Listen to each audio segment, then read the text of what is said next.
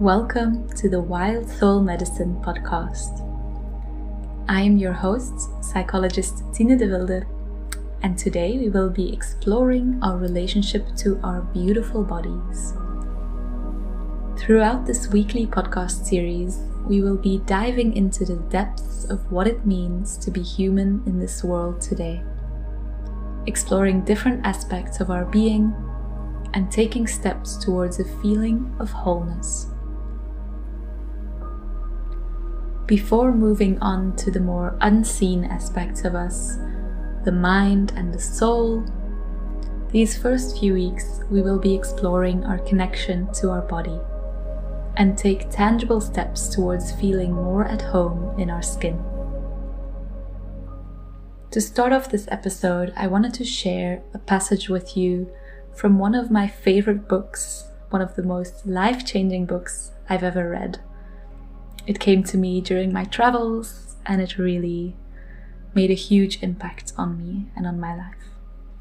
The book is called Women Who Run with the Wolves: Contacting the Power of the Wild Woman. It is written by Clarissa Pinkola Estes. She is a psychoanalyst and brings together old myth and stories about womanhood, and it's just amazing. Quote, "The body is like an earth. It is a land unto itself. It is as vulnerable to overbuilding, being carved into parcels, cut off, overmined, and shorn of its power as any landscape. The wilder woman will not be easily swayed by redevelopment schemes. For her, the questions are not how to form, but how to feel. The breast, in all its shapes, has the function of feeling and feeding. Does it feed? Does it feel? It is a good breast. The hips, they are wide for a reason. Inside them is a satiny ivory cradle for new life. A woman's hips are outriggers for the body above and below. They are portals. They are a lush cushion, the handholds for love, a place for children to hide behind. The legs, they are meant to take us, sometimes to propel us. They are the pulleys that help us lift. They are the ring for encircling a lover. They cannot be to this or to that. They are what they are. There is no supposed to be in bodies. The question is not size of shape or years of age, or even having two of everything. For some do not. But the wild issue is, does this body feel?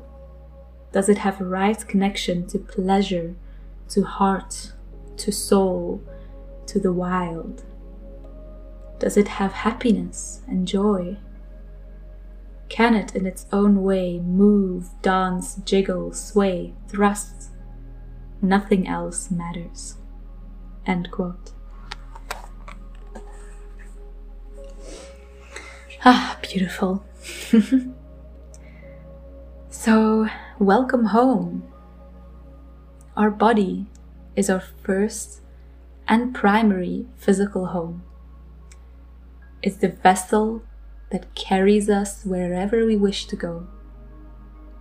It signals to us when something is out of balance and allows us to experience the world around us through our senses. We tend to take our body and its many miraculous functions for granted. It's only when something goes wrong, like a sports injury or even a stuffy nose, that we suddenly realize how truly wonderful it was when everything was working perfectly. Today's society has taught us to solely focus on the appearance of our body, rather than all the things it does for us in every moment. Many of us try to fit into a universal mold or beauty standard, fearing excess fat, old age, or any so-called imperfections. This causes us to completely overlook all the incredible things that our dear body continues to do for us every second, despite our critical gaze when we look in the mirror. When you begin to see your imperfections as uniqueness, when you begin to experience and inhabit your body as a whole being, you can truly begin to feel at ease and at home within this beautiful, unique, special vessel of yours. Personally, this took me a while to realize. I'm going to share a little bit about my own journey from self-doubt, criticism, and jealousy into healing my relationship with my own body. Please keep in mind that I'm sharing this simply to inspire you, not to tell you what you should or shouldn't do. So in my mother line, and in our society in general, there is a lot of wounding around the body and looking a certain way. As a child, I witnessed my mother being really hard on herself and disliking her own curves. She in turn had witnessed her mother always dieting and working out, with being skinny as one of her primary goals in life.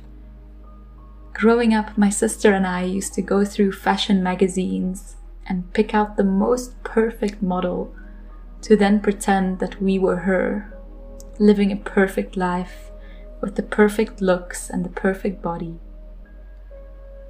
In my teenage years, I was a bit shorter and more curvy than most of my peers, and I gained weight a bit more easily. At family parties, I often got comments from family members about my weight, and even when those comments were so-called positive, complimenting me for having lost some weight, this still didn't feel right and made me feel caught in a cage, pressured to look a certain way. In school, I would get comments or certain looks because my boobs were quite a bit bigger than most. And even though my smaller busted friends often expressed envy, I did not enjoy this attention at all, and very often wished for my breasts to just be normal, smaller than they were. A boy I was dating in high school used to tease me by telling me that I would probably get chubby later in life. Throughout this relationship, I was also extremely insecure and very jealous of any girl who even came close to him. I used to look at all those other girls who had longer legs and skinnier bodies than me, and wish that I could be like them. I had this ongoing fantasy that if I could choose any superpower, I would choose one that allowed me to change any body part of me to be more perfect. And of course, it didn't help that all the actresses, models, and singers I saw growing up had super skinny bodies with the longest limbs. I had this belief that I was overweight, even though my body was completely normal. This is the story of so many young girls growing up in this world today. Whether they feel too skinny, too fat, too short, or too tall, they all believe that their exterior appearance is one of, if not the most important thing about them, and that it is never good enough. My story evolved, and in university, I went vegetarian and eventually vegan, which, to be fair, was all about the well-being of animals, not so much about my own body. And I started going to the gym. I lost weight, I got more toned, and I felt better about my body. At around the same time, the influencers, models, and actresses started getting more curvy as well.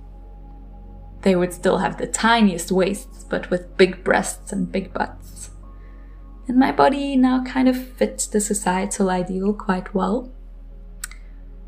I got a bit obsessed with eating healthy and working out. For a while I hit the gym 5 times a week, followed a vegan meal plan, counting all my calories. and I spent a lot of time in front of the mirror looking at myself. Superficially, I was happier about how I looked. But it didn't come from the healthiest place, and it still came with a lot of pressure to get even better, and a lot of comparison and judgment of others. I still hadn't healed my patterns. I just worked really hard to reach that standard that I had always dreamed of. Although, that's just a never-ending story, because you never really reach that point where you say, now it's done. And then when I left Belgium to travel, I got opportunities to practice yoga and meditation, and real self-love became my priority. As I opened up to more spiritual ways of looking at life, I realized how little my exterior looks actually mattered.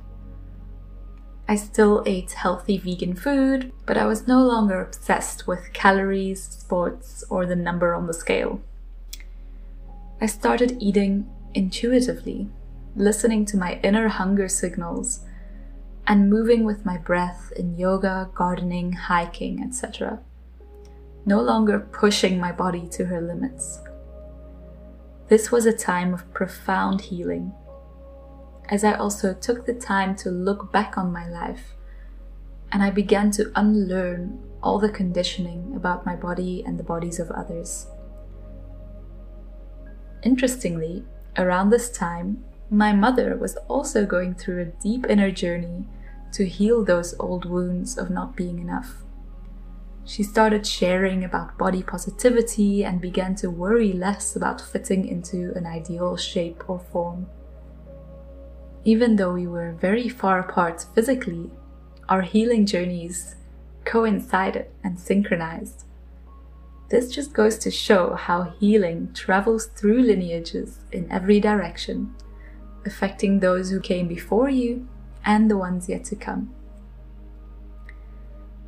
As I healed my relationship with my body and developed more gratitude for all the things she did for me, I realized how beautiful I had always been, and how silly it was for me to have hated my body for so long.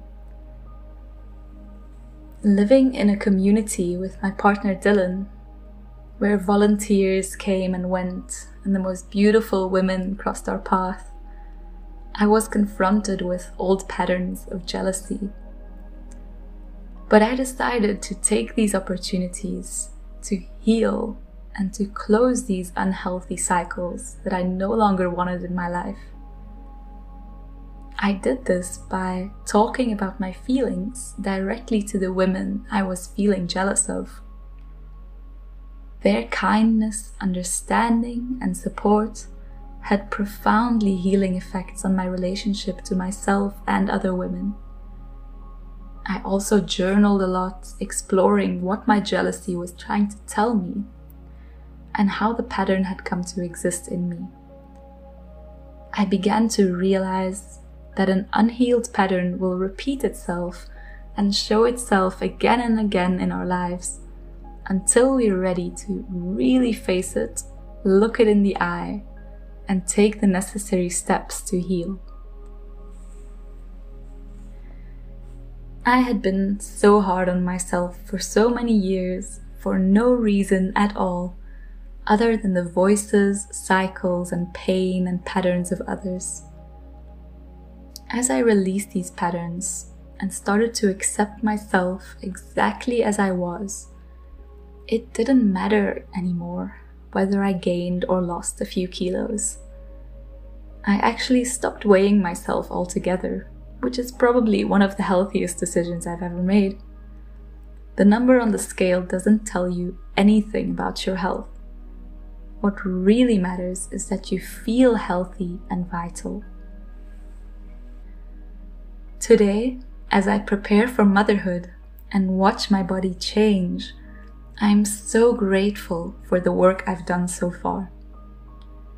I deeply wish for my child to grow up with a mother who loves and honors her body deeply. so that they may learn to relate to their own body in a healthy, loving way.